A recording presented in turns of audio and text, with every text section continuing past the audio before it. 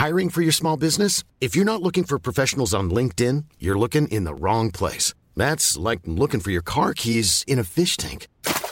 LinkedIn helps you hire professionals you can't find anywhere else, even those who aren't actively searching for a new job but might be open to the perfect role. In a given month, over 70% of LinkedIn users don't even visit other leading job sites. So start looking in the right place. With LinkedIn, you can hire professionals like a professional. Post your free job on linkedin.com/people today. Even when we're on a budget, we still deserve nice things. Quince is a place to scoop up stunning high-end goods for 50 to 80% less than similar brands. They have buttery soft cashmere sweaters starting at $50, luxurious Italian leather bags, and so much more. Plus, Quince only works with factories that use safe, ethical, and responsible manufacturing. Get the high-end goods you'll love without the high price tag with Quince. Go to quince.com/style for free shipping and 365-day returns.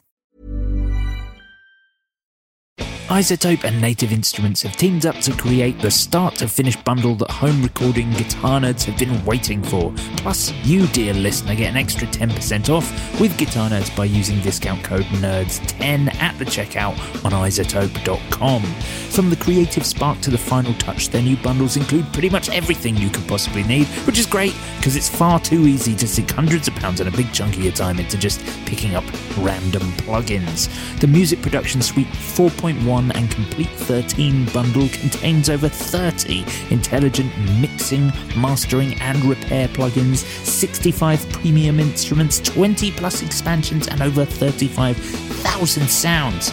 And if that's a bit basic for you, they've also bundled Music Production Suite 4.1 with Complete 13 Ultimate, which gives you everything that makes Complete 13 incredible, plus a colossal library of added synths, sampled instruments and effects, 115 plus premium instruments and effects, 39 native instruments expansions and over 65,000 sounds. Whew. It sounds like a lot. It is. It's very good, very comprehensive, and as we've come to expect from iZotope, it's very good value. If you're looking to get into home recording, I cannot recommend it more highly. And if you're already into home recording, it really is the one-stop shop for making what you do sound better. This podcast is entirely treated and produced using iZotope plugins, and Native Instruments have been responsible for almost every synth or sample you've heard on our Guitar Nerds jingles. Check out their great new bundles on iZotope.com or follow links in the description of this podcast and use discount code NERDS10 at the checkout for 10% off anything in the iZotope arsenal.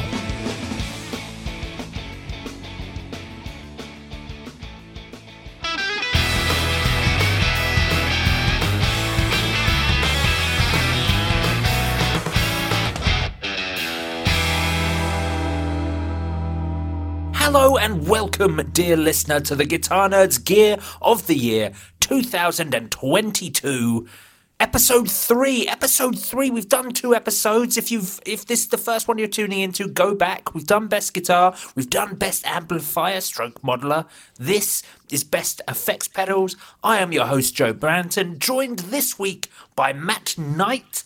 Hello, Mr. Joe. Philip Carter. Hola. And Blake Wyland. Where am I? Exactly. Exactly. The question I ask every day. Who am I? Where am I? And why? How did I get here? Yeah. Why am I? Mm-hmm. Well, you're all here on the Gear of the Year podcast. That's where you are. Dear listener, welcome back. Welcome back. You've been through all the arguing over the best amplifiers and the best guitars, which I won't say what they are because, just in case anyone's listening in the wrong order. But today how dare you? Yeah, how dare you? Ridiculous. But today we're going to deal with Stomp Boxes. Best Stomp Box of 2022. Of course, the list is massive, much larger than guitars, substantially larger than amplifiers. We narrowed it down to 32 shortlisted pedals, and then we've each, as before, everyone's chosen 2 or 3, or in Philip's case, 5. I'm only going to say 3. I just haven't made a decision yet. I see. That's fair. That's fair. I have as well, actually, to be fair. Oh, yes, you've got 5 as well, haven't you? Yeah. I've got way more than what I listed. I just had to make some hard cuts at some point. I've only got 2. You said 32 pedals, but technically, like 2 or 3 of these entries are a line of pedals. Yeah, a whole range of. Yes, exactly. Okay, so dear listener, I'll let you know what the list is so you can hear what our points of consideration are. Quite a few pedals in the listener's choice, which we'll be dealing with in the next episode, the final, when we decide best overall product. So let's see if we've ended up with some similar products to the listeners there. This is a short list. The Line 6 DL4 Mark II. Oh, what a product. And hilarious that it's come out the same year as the Boss RE202 Space Echo and, of course, the Boss RE2. Both of same those week. Yeah, they came out the same week. My favorite meme was like, cause I think there was like a Behringer delay pedal or something came out, and it was like that meme of like 3 people in a church, and it's like someone holding one pedal, and then it's like Line 6 behind with like a sniper rifle, and it's like us in the back with like an even bigger sniper rifle. I'm just like, you have no idea what's coming. It's always brilliant working for a brand, seeing another brand launch a very similar product or another product very close, because you're like, oh, okay. It seems talking. It seems to happen more than people would expect. I remember when Wampler launched the Metaverse. Now I'm not as tied into that company as people assume. I don't usually know excuse me, that much ahead of time what they're doing. And Brian launched the Metaverse, and then like I think Keeley launched the Andy Timmons Echo at the same time, and somebody else did a delay at the same time. I don't remember what happened exactly. And Brian was like, are there any other delay pedals coming out, Blake, that I need to know about before? I'm like, hey, you don't pay me. Like, I'm not. What am I supposed to do, you know? Yes, yeah. Well, there are a lot of Boss pedals on this list to consider. 4, I think, in total. Because the Boss Slicer, the SL2, that's come out and that's got in the list. The Boss DS1W, that's made it into the list, as well as the RE202 and the RE2. A couple of offerings from MXR. They've got the Poly Blue Octave, which is a really great pedal for something that I don't think it's going to make it into the top list for anyone, because it's relatively standard, but it's a very, very good example of that type of effect. And MXR do octaves very well. And they just released that new Jack White dual pedal that was before we were compiling, or after we compiled all this. Which honourable mention to that. I don't think it's a micro amp with 2 inputs is ever going to get into the list, but the microamp is a fantastic pedal. And the Duke of Tone, which I think we'll obviously all be talking about as our listeners were, that's the other MXR pedal that's made it into. Very exciting. Walrus Audio's Slotvar, the multi-texture reverb. Death by Audio's Space Bender. Source Audio, they've got their Zio and their Law. Soldano's Slow. The Wampler Moxie, the Gibson Maestro pedals, they expanded that range this year. How wonderful to have Maestro back. That's very cool. Yeah, I'm excited about this. I know KMA are kind of my thing, guys. So this is in the same way that Matt always brings Boss to the table. I'm bringing the Boss, the Boss. I'm bringing the KMA Chief Disruptor, which is their big muff. It's very good. There's that weird Meris delay. What is it called? The LVX. The LVX. Yeah, everyone's getting very excited about that. That's this year's contribution to ludicrously expensive delay or reverb pedals. There's the Thorpe amp emulator, the Scarlet Tunic, which I was trying to get into the amp category yesterday. The Pigtronics Gloma, that was extremely cool. There's the Big Muff hardware plugin, which is rather cool. The complete range of PRS pedals, including the very poorly named Horsemeat. The Victory and Thorpe teaming up for the V1 pedals. V4 did very well for us in the amp categories. So V1, this is a preamp version of that. Very cool. Thorpe's design work on Victory pedals. They're very good. Cool. They're very good. I mean, I essentially feel like they're as good as Thorpe pedals, but they just don't look as good because they're not in Thorpe chassis. And I really don't like the weird Victory sort of. No, I was going to say cyberpunk. That's not what I mean. What do I mean? Steampunk sort of thing. I don't like that. But anyway, they're excellent pedals. Catlin Bread, they released their one knob series of pedals. Super 80s looking those. They kind of look like wrapping paper from the 80s. They look like a Trapper Keeper I had. Yes, there you go. But Catlin Bread, fantastic company. Eventide, the H90. Come on, this is a big deal. This is a big deal. The H9 was like the biggest thing to ever happen, and this is an expansion on that. Orange have released a new range. I loved it. I got all three. I got the phaser, I got the compressor, which they call a sustainer, and the distortion. They are amazing. Big boxes. Made proper old school. It's proper old school effects. Get rid of all this ridiculous modern stuff. I want old school effects with one control. Yes. It should be Decibelix. Decibelix. Yeah. I've realised I put Delibelix, but it should have been Decibelix. Yes, the Decibelix Reverend, which I think you got, Matt, and the Dan Coggins Cogmeister. That's a big deal. And the Mr. Black Oro. It's like Zorro, but without the Z.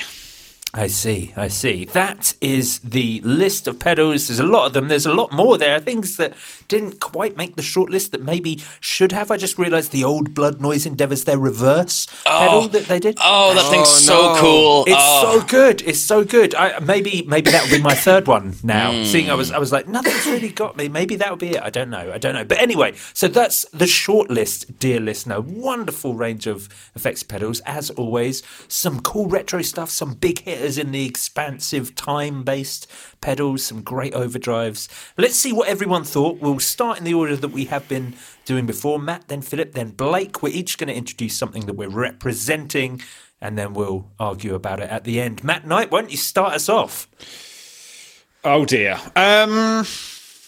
You going down that list, I'm like, mate, have I made the right choices? I don't know. It's very difficult. I think there's one obvious thing that you're going to have to switch over to later. Yeah, I think, and it's always a tricky one for me because obviously we've had a lot of pedals, and I don't want to be the corporate shill once again for this. So I kind of put a few down. I think there's a couple that I also started to think about what criteria I think about for best pedal, because I also think about its impact, like we spoke about, I think, with the Deco in a previous episode.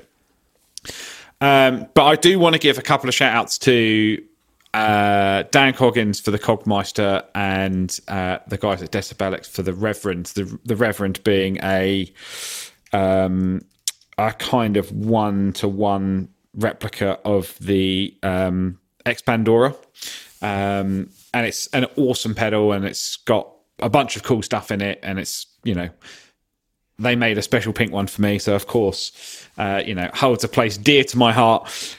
But I think I don't think either of those really feel like the best pedals of this year. I mean, the Cogmeister's amazing, but it's 3 classic designs in one box. It's not reinventing or doing anything. So I tried to pick things that perhaps have more impact into the market. I mean, just saying that sentence, I've realised the 3 or potentially 4 things that I've put down aren't reinventing anything. Nope.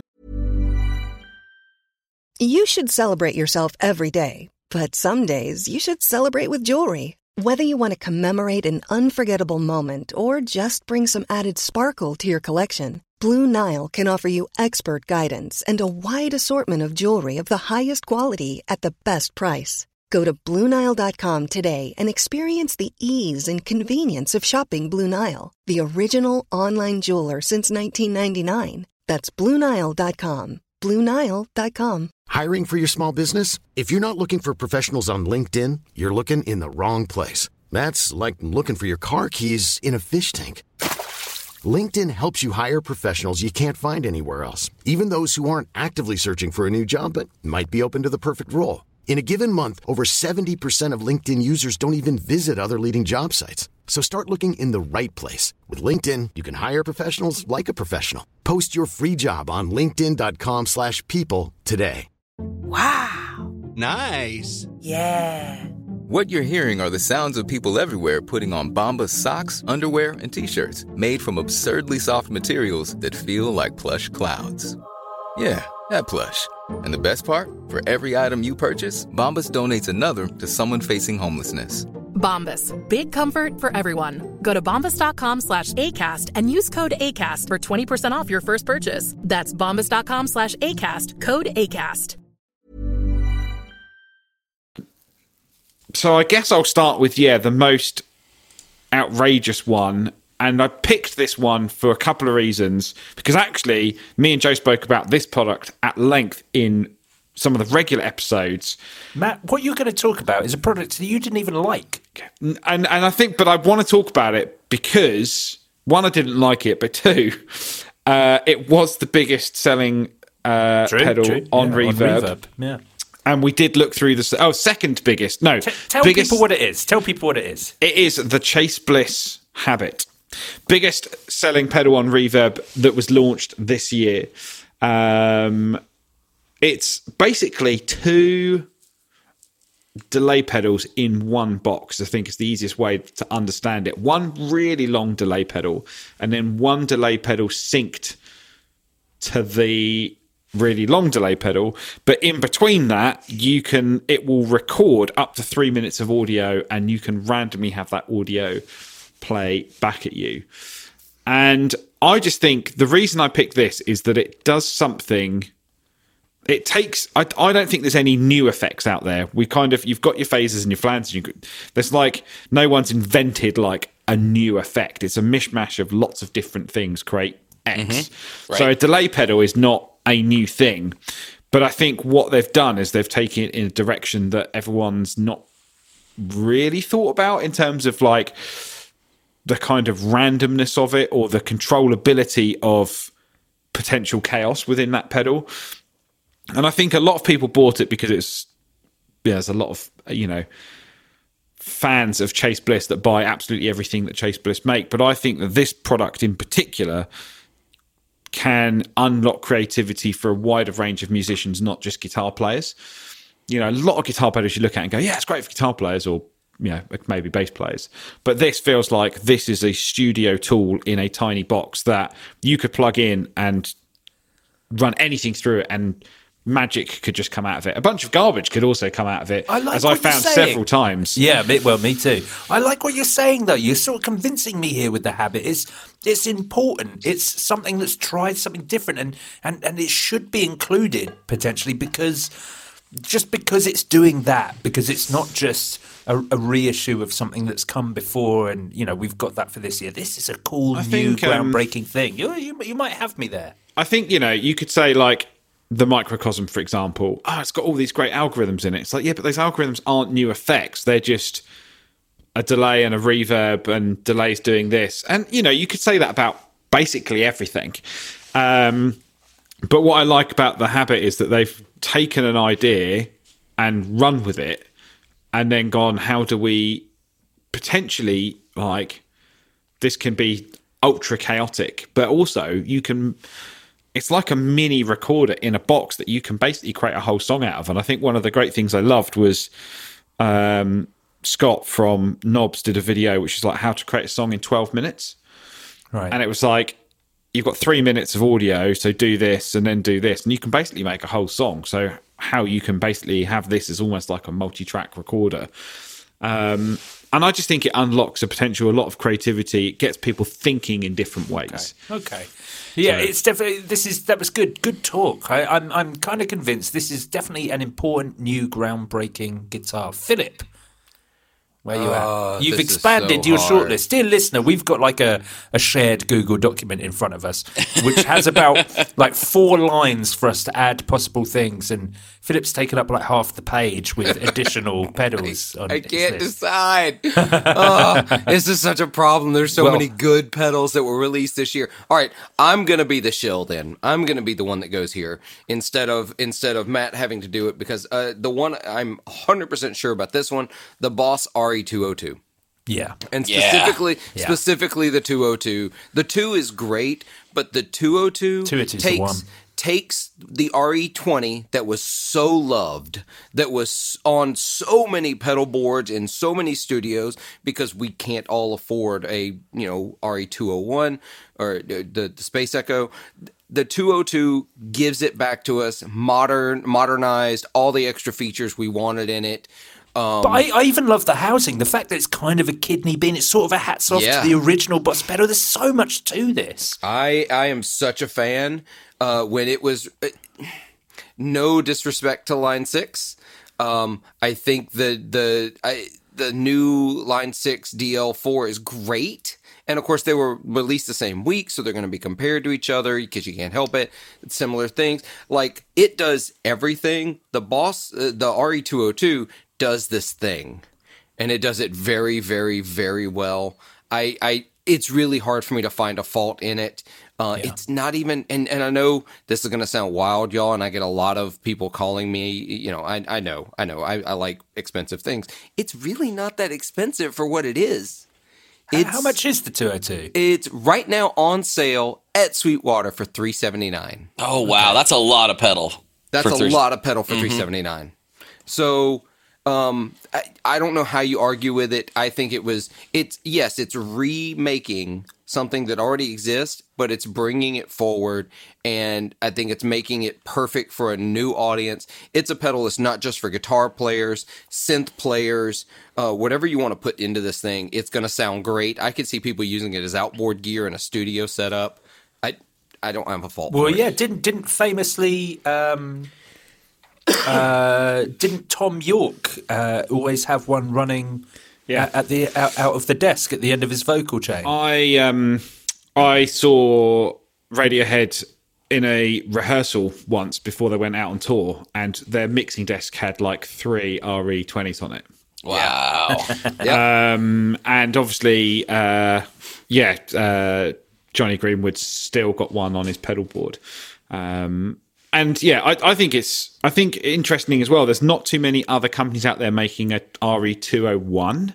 Like, lots of people do a Tape Echo and they do an Echoplex, or they do a this or they do a that, but not many people have actually done 201. I think it's just quite interesting. But quite honestly, when we were having conversations, we were like, "Oh, the 2 will be the most popular." Of course, people love the 202, but that's because for years people have been making mock-up images of the RE pedal in a single foot switch, in a single pedal. You gave that to them, and everyone preferred the 202. I know. Well, also, and this is minor. This is such a minor thing, but I'm going to mention it. Thank you for using the mini MIDI plug. Oh yeah, builders, absolutely. Please start using it, please. It makes a big difference. The only problem I have with it is because Boss are the only people pretty much using it, is that I have to get a lot of MIDI jack to MIDI 8-pin. I believe the aforementioned Wampler uses it as well. Yes, there you go. Yeah, I think that's the great thing. And obviously that pedal holds a close place in my heart because I helped come up with the final name. Of the coding, it was going to be something different. I was like, why don't we just call it 202? And they were like, oh, that's a good idea. And I was like, no, well, there you go. I got no commission for that. Okay. So that's the RE202. Now, worth noting that just because I'm trying to keep this episode on time today, everyone. So worth noting that both me and Blake were also going to mention the RE202. So this is a strong performance from that sort of straight off of the bat. And I know, dear listener, that you all felt strongly about the RE202, very strongly, in fact, about the RE202 in the listener polls. So a really great product from Boss. Blake, what have you got for us? Yeah, since you already mentioned that, I'll just touch on that real brief. The 202 is phenomenal. I was excited about it at the moment it dropped. Again, I tried to keep my picks to things that I have personal experience with, and playing the Boss 202 just put a big idiotic grin on my face the whole time. I really, really, really loved it. I definitely plan on picking one up to live here in the shed, but I really think that's a very strong contender for Gear of the Year. I'm going to be my own sort of shill. I do some work with Mr. Black occasionally. In fact, I have poked the holes in this pedal that I'm about to mention. I do machining there a couple times a month usually. This pedal, I was not initially that excited about when Jack told me about it. And then he had me play some prototypes and make some tweaks. And once the final version came through, I can't stop playing it. So I'm going to submit the Mr. Black Oro, which I didn't expect to do. I'm like 3-knob overdrive, huh? Really? Like, that's the best we can do? Like, okay. But it sounds so good, and the story behind it's kind of cool. So way back in the day, Jack's got a long story in this business, but he did work for Catlin Bread. He's done all kinds of different things for different companies over the years. But back in the day, he basically had this Oro design and the Supermoon. He had them at the same time, and he decided to launch the Supermoon, which really got the company off the ground and was probably ultimately the right move. But the Oro kind of went just back in the archives. It just sat back there. He designed it in like 2011, and it was designed to be it's not a blues breaker topology at all. It's actually completely different, but the sound and feel was designed to be sort of a blues breaker type of thing. Ooh, very cool. Yeah, and it's incredible. Like, I couldn't believe how good it sounded no matter where I put it. It just worked so nicely for everything. Goosing high gain amps, playing into a clean amp as your standard like drive tone. I was like, I sometimes, I know Jack so well. Sometimes I'm like, I don't know, dude. You're trying to tell me something. I'm not sure how I feel about it. And then I go in and I plug it in, and it's just like, wow, this pedal is ridiculously good. And it kind of came out of nowhere because I didn't even know he was just sitting on that design for all these years. So I just really like this thing a lot. I can't stop playing it. I don't think a drive pedal needs a bunch of controls. It just needs to be well voiced in the first place. So I don't need to do a lot to it to make it sound good. And it sounds like this is exactly that. I'm a big fan of a blues breaker as well. So this is a very cool product.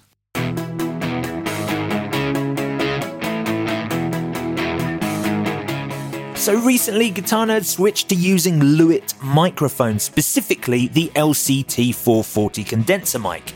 Now, this mic is super affordable and very versatile. It's what I'm using right now. In fact, there are a bunch of videos from independent studio engineers with way more audio know-how than me, comparing the LCT440 to mics 3 times its value, and it absolutely holding up.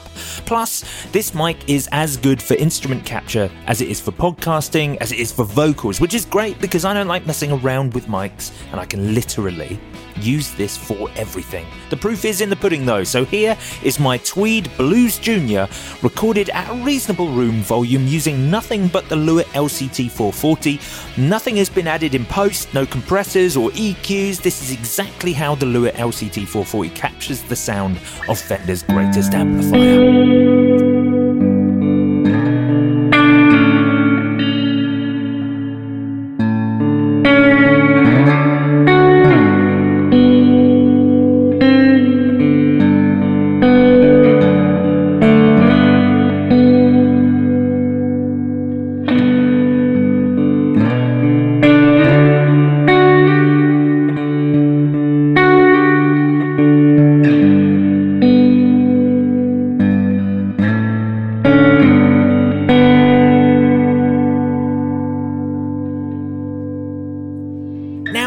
Sounds absolutely pucker. The 440 captures all of the depth and the character of the Blues Junior, and all I had to do was move it over the other side of the office and pop it in front of the amp. So if you're doing anything with home studio vibes, I strongly recommend this wonderful and affordable microphone. Check it out at lewitt-audio.com. Mm-hmm. Yes, yeah, super cool. Okay, so that's the Mr. Black Oro. That brings it round to me. Okay, fine, right. Well, okay, so the product I'm going to bring to the table is the KMA Chief Disruptor, aforementioned. Okay, so this is KMA making a big muff, and there are lots gorgeous. of It's gorgeous. I love it. The graphics that KMA get done are fantastic. This pedal looks especially super cool. I really love it, but the great thing about Enrico, who designs all the KMA pedals, is he really kind of takes things apart and really tries to think about how people are actually going to use them, how it's going to be applicable, what controls would people want, not, he doesn't look back at things like that. He looks forward, but he only likes vintage sounding stuff. So he tries to make old stuff more user friendly. I think he does it very well. So he's made a Big Muff with a bunch of stuff on it, but no digital screens, nothing like that. It's all rotary controls. He put 3 individual Big Muff voicings based on 3 Big Muffs that he has. Well, 2 Big Muffs, and I think one's the Red Army Overdrive.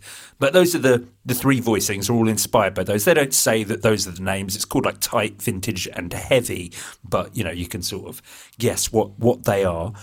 And then, it has just a simple EQ, bass and a treble, and then a clean blend, which is very, very handy. It means bass players can use this. But also, one of the biggest problems with Big Muffs is you lose a lot of articulation when you dime that gain control. And you can bring that back in. You can bring the attack back in with that clean control. It's not too much. You don't end up with this weird clean signal on top of anything. In fact, you can hardly hear it, but it just brings the focus of your notes back in there. You can also choose where the EQ sits, if it's pre or post gain, or blend it, which is kind of nice. That's just a nice way of creating a different sound. And then, as he always does, he's added a second foot switch, which gives you a mid focus and a mid sweep control and a mids control that you can sort of use to boost or cut your mids, and you can have that on a second foot switch, which essentially gives you a second drive tone on there. I know that maybe doesn't sound that exciting. It's just another fuzz with. These are all controls that other people have done, sure, but it sounds fantastic. The addition of mids is very good because I can make a mid-humped Big Muff, which is exactly what I want. And I can also, maybe I'm coming at this from a bass player's angle, having that clean blend just means it sounds so good. But what I found is, bear in mind, I make 2 to 3 video demos for KMA a week that go on their Instagram. So I have to write a drum beat and then think of a guitar part and maybe a couple of guitar parts on there, like 2 to 3 times a week, which is a relative amount. And the thing I found about the Chief Disruptor is it's incredibly versatile. Like, I can use it for everything from normal sort of light overdrive. I started using it for like little punk rocky riffs. It sounds great as a distortion pedal, as well as doing the big fuzz thing.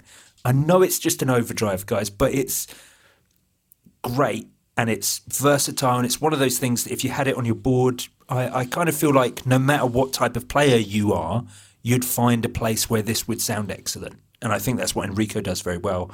And I mean, they released 5 pedals this year, and I'm only putting this one in. So it's not like I'm not corporate shilling this. I just really think this is a fantastic product. Well, you've sold me on it. I'm interested. Color me interested. There you go. I'll send one to you. But it is very, very good. I do like the Chief Disruptor. Okay, well that's me. That's one of my picks. Matt Knight, over to you. Back to me.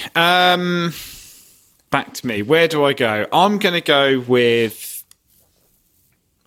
the MXR Duke of Tone. And I'm going to go with Duke of Tone for a couple of reasons. One, I think it's a very, very good pedal. 2, I think it was a very good move from Analog Man to basically say, you know what? 4 years is a very long time for people to wait for a product. Maybe we could make a version with someone that we like that could give that sound to the masses. And I think it was kind of leaked in the summer and then came out, I think, in September, October? Maybe it was earlier than that. But the thing I like about this is the Duke of Tone, again, it's nothing new in the sense that it was originally, I think, a Bluesbreaker clone.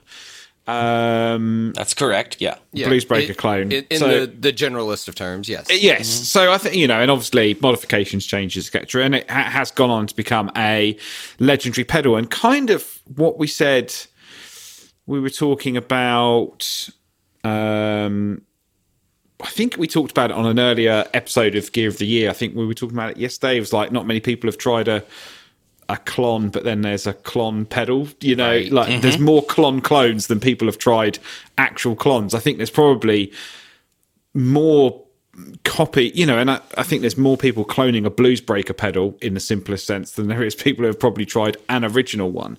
And it's probably got to that point now with the King of Tone. So this is the mini pedal, the mini version of the King of Tone, which is a 4-year waiting list. There's also the Prince of Tone, which is the single channel version. And this is still a relatively through-hole component, version of that sounds basically identical. I think the main video that they put out was, here's all three from Analog Mic, we'll switch between them. And it's like, yeah, they sound exactly the same. And it's kind of gone, there's no point. I personally, unless you want two in one box, I can't see the point of you now going and buying a King of Tone.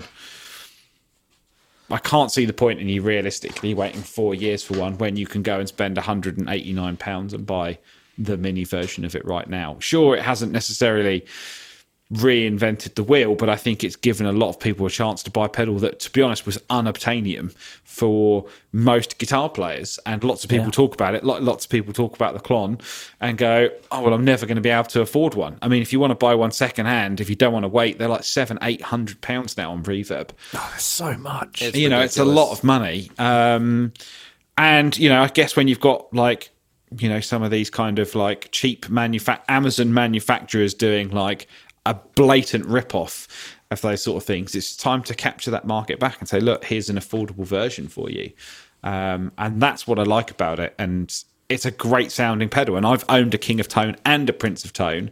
Would I buy another one? No, I wouldn't, purely because they take too long. They cost too much money. So I just think this was a great move. I think it will be a very, very popular pedal for years to come.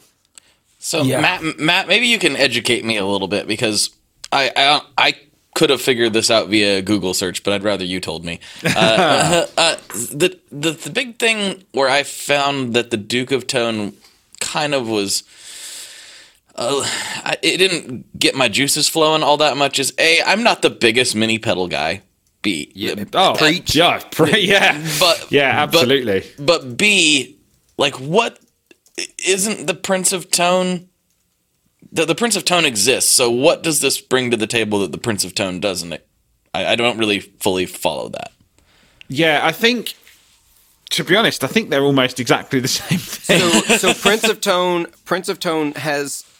It is made in Japan. It's not made here in America with Mike. Yes. It's the Japanese partner that also builds Mike's delay pedals. Right. The Amazio. And so they're still available in semi-limited quantities. They're much more available than the King of Tone, but they're, you got to catch them on Tuesday. I may think it's Tuesday, maybe Wednesday, when they go up for sale. They sell out immediately. So they don't have the production capability that a company like MXR does to make this you can walk into a Guitar Center and buy this pedal. Okay. But what's a Prince of Tone go for on Reverb? Too much. Okay. All right. Too much. I'll tell you. I can pull it up right now. Now, $250. It looks like there's the lowest price. Okay. All right.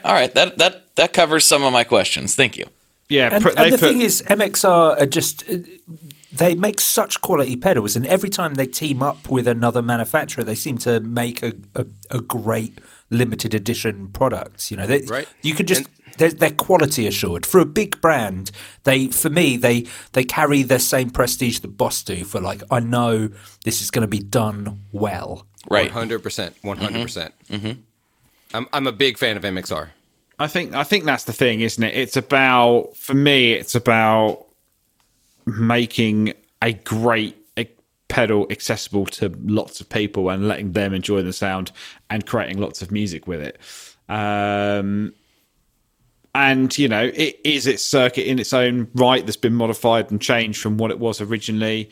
I think interestingly as well with the Prince of Tone, if you order from their website, I think you can... No, I thought there was some modifications you can make. It's only the modifications you can make to the King of Tone. But interestingly, they're $148 if you buy it from them. But you can only buy one per day, and it's every Wednesday, as you said. And if you live in the UK, you have to spend over $180 to make it worthwhile. So I think they're almost impossible to get in the UK or in Europe, for that matter, because there's no dealers. So I think, again, it's just about making it widely available to more people. Yeah, absolutely. Okay, well, a super cool product, a great drive pedal by a great company with a great story behind it. This is very cool. The Duke of Tone has also been very popular with our listeners. I think it's going to be a winner. Philip, what have you got? So I just a real quick add-on. I had the Duke of Tone in my list. It was one of the 17 I had at some point. I am the King of Tone is my favorite drive pedal. I have bought 3. I've been through the list 3 times. I'll be through for my 4th time next year. It's actually my final time. I still own 2 of them. I sold one a few years ago in some times of financial crunch and absolutely had to make some sacrifices. I do not plan to ever sell another one.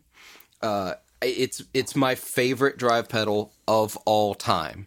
And so I was really excited to see it be so available to everybody that wants it. And so it was on my list. And then Eventide announced the H90. And I had an H9. I loved the sounds of it. What I hated was one effect at a time. I didn't like the interface with it. I didn't like how it was laid out. The H90 has fixed all of those things. It has simultaneous effects. It's even added more effects. It's added more controllability on the surface of the pedal, because I don't like having to use an app to control my pedals. I hate it. You can still do that, and you probably still need to do that for some of the deep diving, but I like the fact that there's some parameters I can affect on the surface much more easily.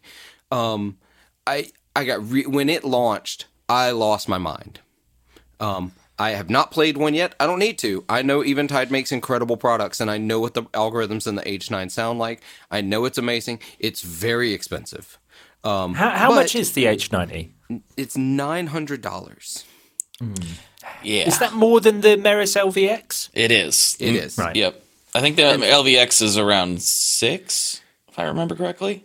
Now, which is still not cheap, obviously. H90 does more. Simultaneous effects, and so a lot of people ran 2 of them on two H9s on a pedal board, so they could have some. They'd buy the Max, which was $600, $650, and then they'd buy a core unit, which was another $400. So it's still cheaper than that route that people were using anyway. Yeah. So I'm really, really excited about it. I will own one at some point. I'm gonna have to get one. But I'm super, super excited about it. I know it released late in the year, and so it gives it a little bit of a disadvantage for this kind of discussion. But I think it's going to be one of those that holds up as significant impact pedals. Yeah. It's definitely super cool, very important. The H9 had such an impact. My only criticism of it, when I think, Matt, you and I spoke about it on the podcast, was that I was like, has enough changed from when the H9 came out? Like, when the H9 came out, it was ahead of the game. No one was doing anything like it. And now it was, I was reading through the new sounds that it was adding, and I was like, these are all things that you can get on the Helix. I know it's totally different, but, they were sort of announcing them as brand new things that you could do. And it's right. Just, it's not new anymore. It's their old hat. Is just what you're buying now is those sounds made by Eventide, rather than them being brand new, cool, ahead of the curve things. I think which can be worth something, because they do a nice job with how they craft their algorithms. So maybe that is worth it.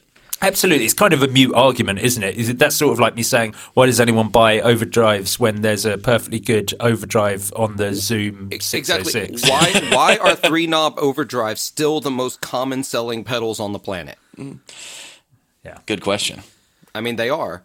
Look, Mike Trombley over at Native Audio made incredible pedals, these really sophisticated delay and reverb and phaser units and chorus and all this other stuff. And he put out a 3-knob overdrive forever. And then he put out the Kiyo, and he told me that within a couple of months it was his best-selling pedal of all time. Wow. Yeah. So people like the same thing they've always had. Yeah. Mm-hmm. Yeah, that is true. Okay. It's still very cool. It was a tiny niggly thing. I still think it might be Gear of the Year. I think the H9 is very important. It was just that I had to mention it. Okay, Blake, your last pick. Okay. This one is easily my pick for possibly even Gear of the Year overall, honestly. And that is the Meris LVX. Not only do I love those people over there, they're phenomenal humans, but this thing totally blew me away when I got it in. What is cool about it, and I think is not even necessarily communicated that great in all of the marketing materials, is like they call it a delay. But thinking of it as a delay almost sells it short. Yes, that is the core of what it does. But what I think people miss on the surface of it is that you can dive deep and create entire effects chains in this thing that are very similar to what I do when I'm just making music for myself. I'll set up this ridiculous effects chain where I'm got stereo delays, and then running out from the stereo delay, I'm running into a chorus on one side and an overdrive on the other, and that's going to two different reverbs and creating all these just insane layers of things.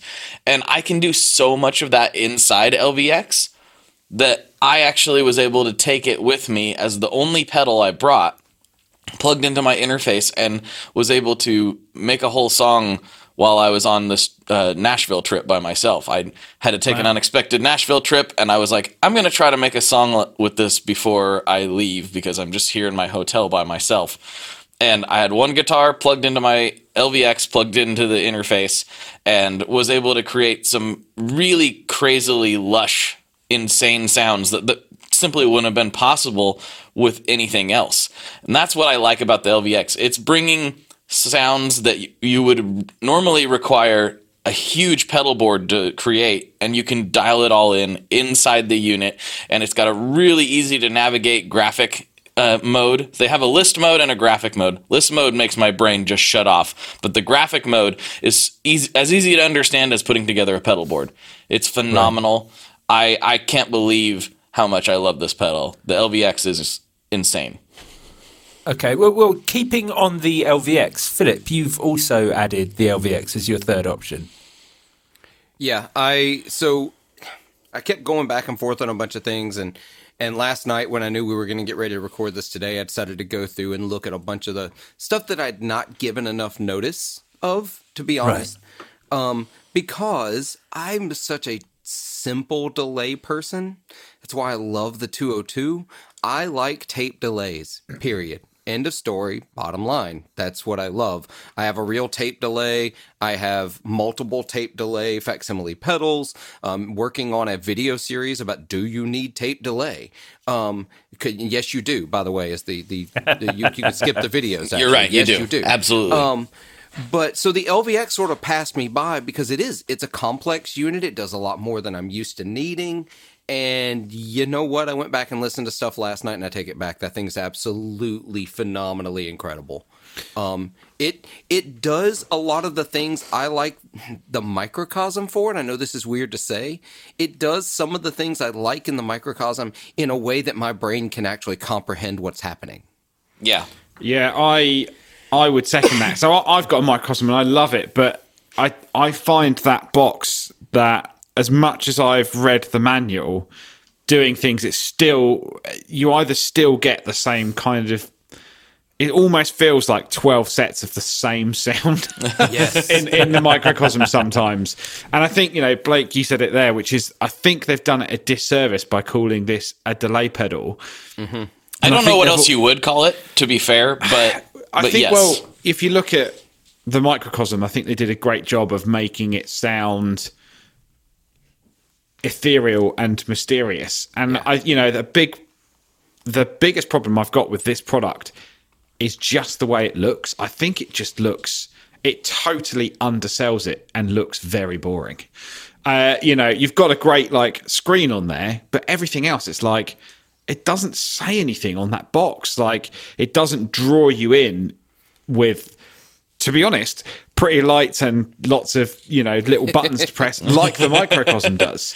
Right. But for me, I'm like, actually, what you've got in there, I think is it does everything that I bought a microcosm because it does sounds and has got algorithms in that you don't get out of the H9. And I love the H9. I've had one on my board for 8 years, and when you look at this, you're like, actually, you've got, preamps, processing elements like granulized, cassette, polypitch, and then you've got elements from all of the other Meris products, Polymoon, the Hydra, the Endro, and the Otto bit.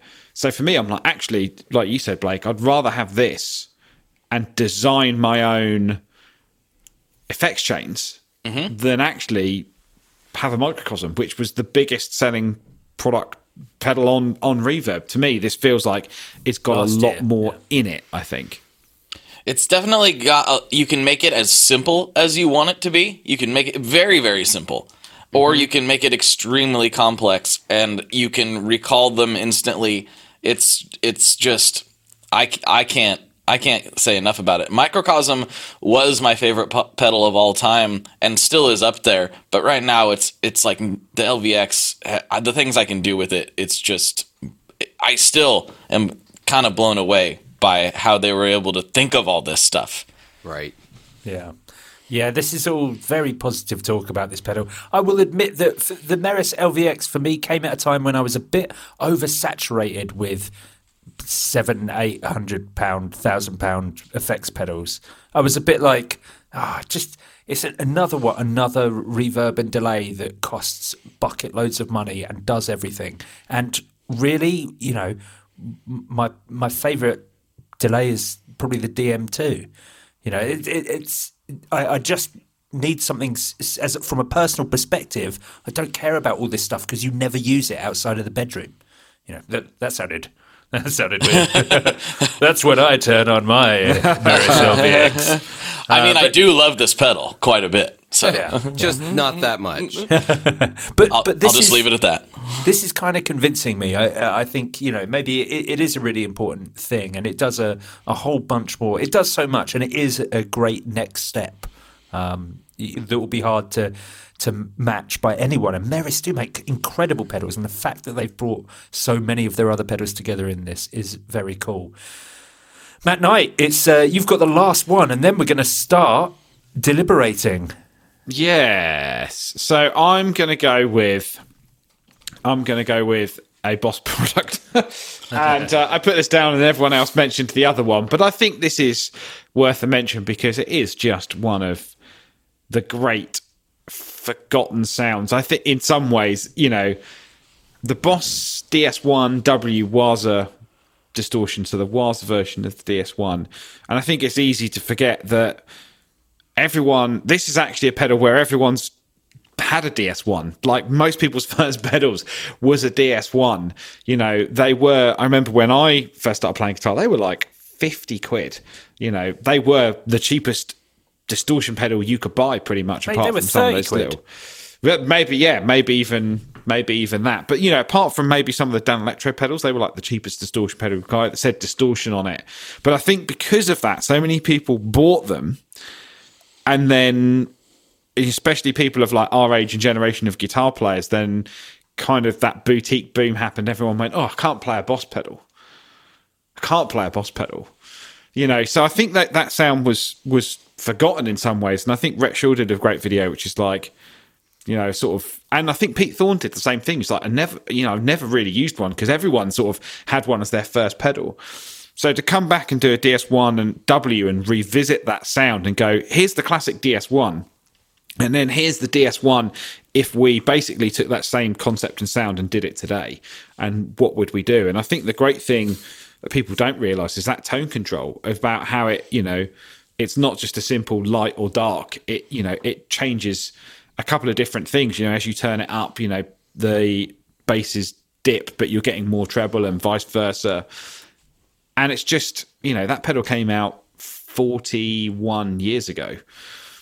And it's mad to think that, you know, if the original one we sold 1.5 million, and now we're at the DS1W, and, you know, I just think it's a great version of that product. Yeah. And to me, it kind of adds an element that just never existed on the original, but there's still the original there if you want it. But this one really felt like this was the Waza pedal that people have been asking for a long time. This is distortion. This is the distortion. I mean, pedal. Yeah, basically, this is distortion. Yep. And I think that's crazy. And I think it took this kind of pedal to remind people that is distortion. And it sounds really good. And I love the DS1. And this one just sounds even better. I think the DS1 is extremely underrated because of what you just said. It's everyone's first pedal. It's so ubiquitous, blah, blah, blah. But like plug in a DS1 and really dial it in. I haven't played the Waza yet, but even just a classic DS1 and just really get it dialed in. It's like, hey, I'm Kurt Cobain now. This sounds great. It sounds awesome. Also, plug it into an amp that's already on the edge of breakup, and please stop thinking of that tone control like you need to start at noon or above. Don't do that. Don't even go past noon, to be honest. Right. Don't even do it. At 9 o'clock, and you're in happy places. Well, I mean, this is the thing that, you know, everyone remembers or knows, obviously, Boss images, everything's at 12 o'clock, you know, straight up. And that's a design choice, because actually that's the starting place. The engineers went, we're going to make sure that sounds good. So then if you start there, you know, you're in a happy place and you can go on from there. So, but I think you're right. I think it despite selling 1.5 million, I think it's underrated. So many people bought it because it was at a great price point. Yeah.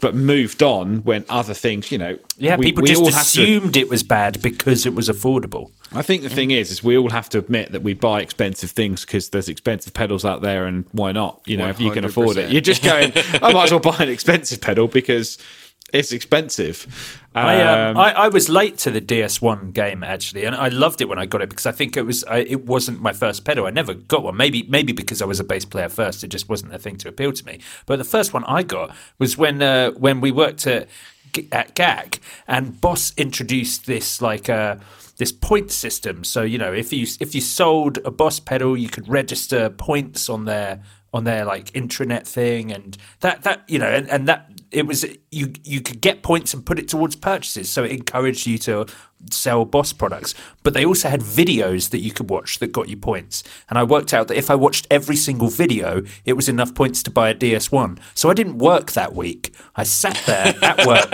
and I watched every Boss video, got enough points, got myself a DS1. And it's great. I love it.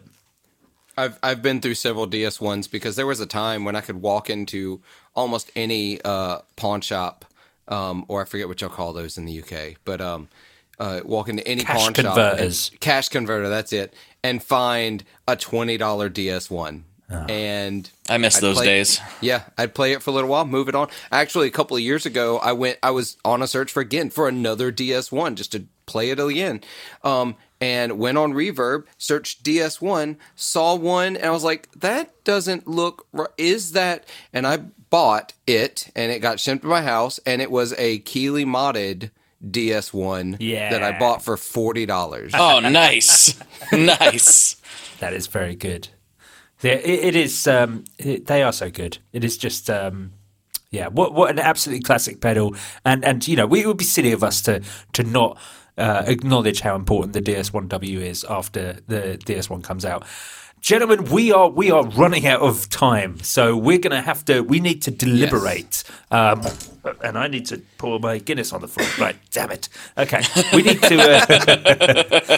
to deliberate. So we've got a few things. So let's look at the pedals that are obviously going to make it in there. We have 3 votes for the RE202, and none of those are from Matt. So I think it's safe to say that the RE202 is definitely going to make its way into the top 3. Absolutely, that's a very strong 100%. Turnout. Now, other things that have been popular. We've got the I guess the Duke of Tone, the Meris LVX. The Meris LVX also has 2 votes, so that kind of gets the Meris in there potentially. And then I guess we're looking at Habit, DS1W, Duke of Tone. How are people feeling? We've got to basically move some votes around basically to get that third one in there. I'm quite happy to take off the Habit and go to the Meris LVX. Well, which doesn't solve a lot. No, it doesn't solve anything. but it does mean that we've got 2 products with two votes. And to be honest, I would have put 3 votes. I would have put RE202, but I saw that other people were probably going to put that. And tactical. I have been convinced by. I was actually going to really argue against this, but actually, you guys have convinced me. I'm gonna move one over to check a box in the Duke of Tone because I was thinking, nah, like I can just get a Prince of Tone, but the wide availability versus I thought the Prince of Tone honestly was a little bit easier to get than it is. Not that it's horrible. No, but it's better than the King of Tone. Yeah, but it's not as easy as walking into a random store and finding it, you know? Exactly. So I'm going to go ahead and say the Duke of Tone is great because even though I haven't played it, I've played a King of Tone and I really like it a lot. Getting that sound in the hands of more people, you guys won me over with that one. You really did. Okay. Well, that would put the RE202, the Meris, and the Duke of Tone in the top three. The pedal that I feel is a potential that could have got in there is the Eventide H90. I do think that's a great pedal that it's a shame for us to miss out. But I do love it. But I also think that it's just like kind of like you said, Joe. It's incredible. The H9. There's no doubt that is one of the most important pedals ever made. The H90 feels like an awesome pedal without having played one. Granted, I have not played one, but it feels like an awesome pedal, but it's like, man, yeah. When you compare it to like the LVX for me, I'm like, well, there aren't new sounds I'm going to find in the H90. There's new sounds in the LVX, and it's cheaper. Yeah. I would agree. My opinion of the H90 is a bit like, and I think American consoles happen the same. I don't know if you had some slightly different names, but the Sega Mega Drive, that was like the biggest thing. And then Sony brought out the PlayStation, and Sega were like, how are we going to deal with this? We'll make the Mega Drive CD. And it was like, yeah, I know what you're talking about. And it was like an adaptation thing to the Mega Drive. It wasn't a new console. It was then yamming on something extra to try and bring it up to speed. And the H90, it's maybe that I'm being slightly harsh, but I wanted more from the H90. I wanted a brand new thing, not an expansion of an existing thing. For you Americans, by the way, that's the Sega Genesis. Yeah, I thought it had a different name. Yes, sorry. I think, you might be being slightly harsh on that, Joe. But I think as well, I don't think they need to do any more to the H9 because it's still it's still an amazing product. That is fair. You're right. That is fair. Yeah. But I think there's so much more in it than most units. Yeah, yes. And I think there has been for a long time. I think to your point, Philip, I think people were already buying the Max and the Core. Right. You know, they were already buying two, and I think it's just like, actually, here's a cheaper way of you having both and having all the algorithms. So I don't think they needed to, you know, the phrase, if it ain't broke, don't fix it. And it's just like, you just don't need to fix it. But I think what the LVX has done is gone, well, here's a bunch of great stuff that we also make, and let's put it in one box, but do it slightly differently. And I think the biggest flaw with that, as I said, with the LVX is purely looks and marketing. I think they've just not done a great job of telling people about it in the right way. I think more importantly than any of that is, why was it called the Genesis and why was it called the Mega Drive? I don't understand. That's another podcast, Joe. Why did we get different names for that? That doesn't make sense. We both speak English. There's not even like you have to respell Genesis. I think there could have been an American trademark around the term Mega Drive that did not allow them to use it. It's being slightly into retro consoles. Quite often you've got Sega Japan or like Nintendo Japan, and then you also have like Nintendo America, and basically two separate companies that could do their own thing, which is why you've got the Super Famicom and the Super Nintendo. It was literally just renaming it purely for the sake of selling better in North America versus I see. Just like Japan. In the same way, I guess that General Motors in America, is Holden in Australia, is Vauxhall in the UK, and is Opel in Europe. Mm-hmm. It's to have a name that's more appealing to the area. But I don't know why Mega Drive was more appealing to us. But not the same story as Burger King, where in Australia it's called Hungry Jack's. It's purely because there's another Burger King in Australia. I want to try the Australian Burger King because the American one kind of sucks. Okay, right. So we are settled on the Boss RE202, the Meris LVX, and the MXR Duke of Tone. Guys, this is a great top three. There's a really strong top three. Yeah. all we've got to do now is choose the order. So we'll take it. Matt, how do you want to score these? 3 points for your winner, 2 points for second place, 1 point for third. I'm going to put the winner for me as the 202. Right. Because I've got one on my pedal board and I do absolutely love it. And one of the coolest things that we haven't talked about, which I absolutely love, is that because you've got presets on there, you've got true spillover between presets. That is so fun.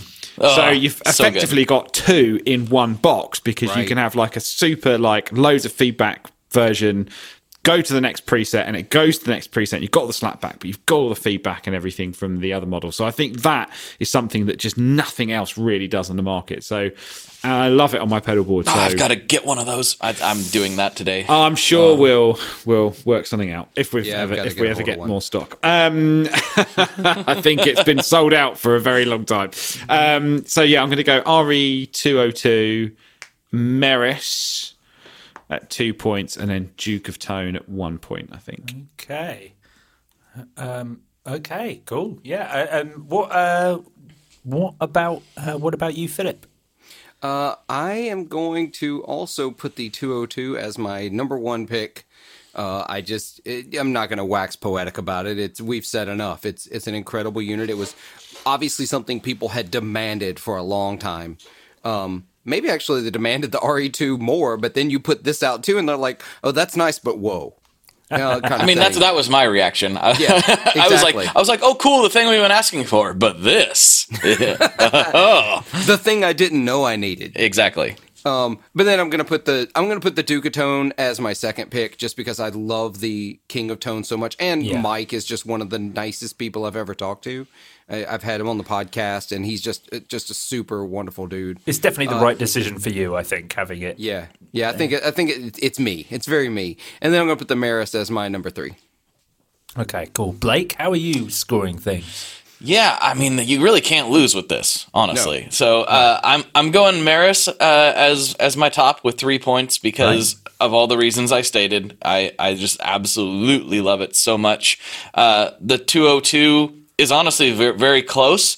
It does things that the Meris doesn't do, obviously, but it does just those things, and I absolutely love it so much. The more we've talked about it, I almost forgot how much of a big idiot the 202 turned me into while I was playing it. I just love it so much. I was just like grinning like a schoolboy. It's just phenomenal. So I'll give that 2, and the Duke of Tone 1 for all the aforementioned reasons. I see. Okay, wonderful. Well, I'm going to mimic Matt's scoring. So the RE202 is number 1 for me. I think, I don't think we've done a category where 3 people have selected the same first thing, have we? I'm looking back through. Doesn't matter. Anyway, it's very cool. It's obviously going to win. I'm putting the Meris in second. Even though I guess it wasn't necessarily for me, I have to appreciate how excited everyone else is about it and really just what a wonderful product it is. And actually, to be honest, in comparison to a lot of the other products doing this sort of thing, reasonably priced. In comparison, I'm saying. In comparison, I'm not saying that it's an affordable pedal. And the Duke of Tone is in third place, which is, I was going to say it was the only pedal I'd buy, but obviously I'm going to get a 202, so not the case. But an incredibly good drive and wonderful, and I love it when MXR do these things.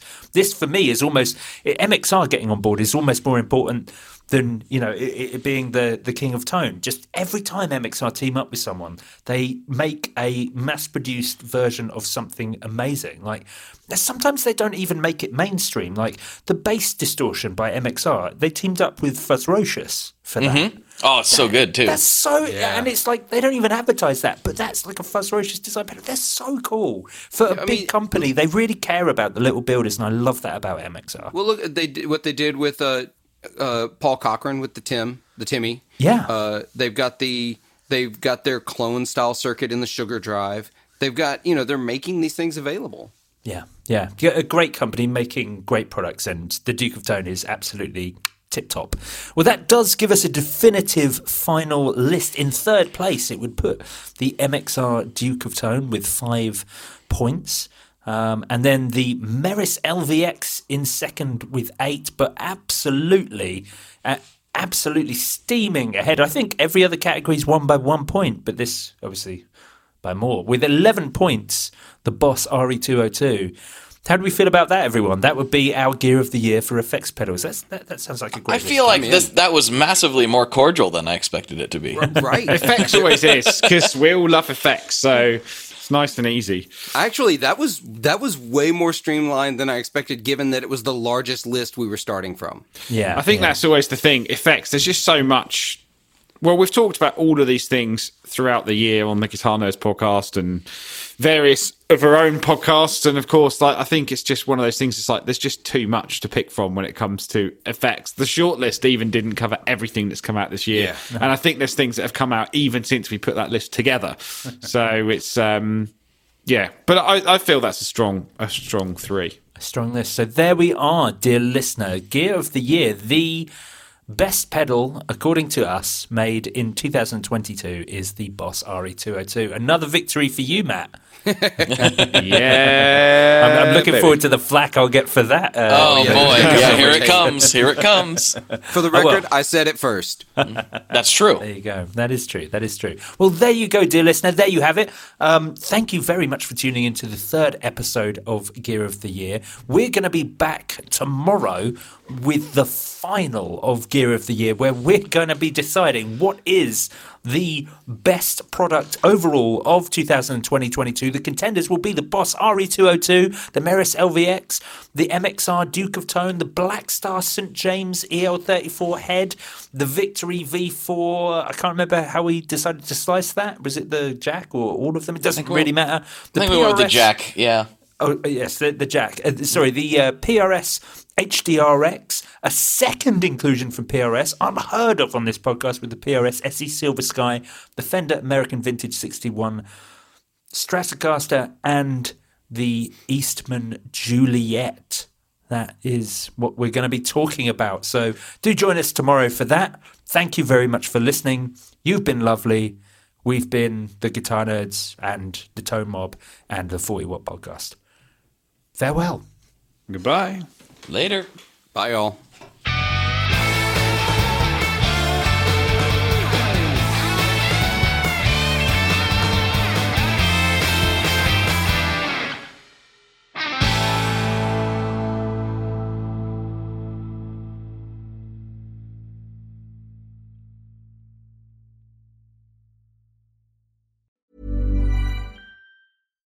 Hi, I'm Daniel, founder of Pretty Litter. Cats and cat owners deserve better than any old-fashioned litter. That's why I teamed up with scientists and veterinarians to create Pretty Litter. Its innovative crystal formula has superior odor control and weighs up to 80% less than clay litter. Pretty Litter even monitors health by changing colors to help detect early signs of potential illness. It's the world's smartest kitty litter. Go to prettylitter.com and use code ACAST for 20% off your first order and a free cat toy. Terms and conditions apply. See site for details.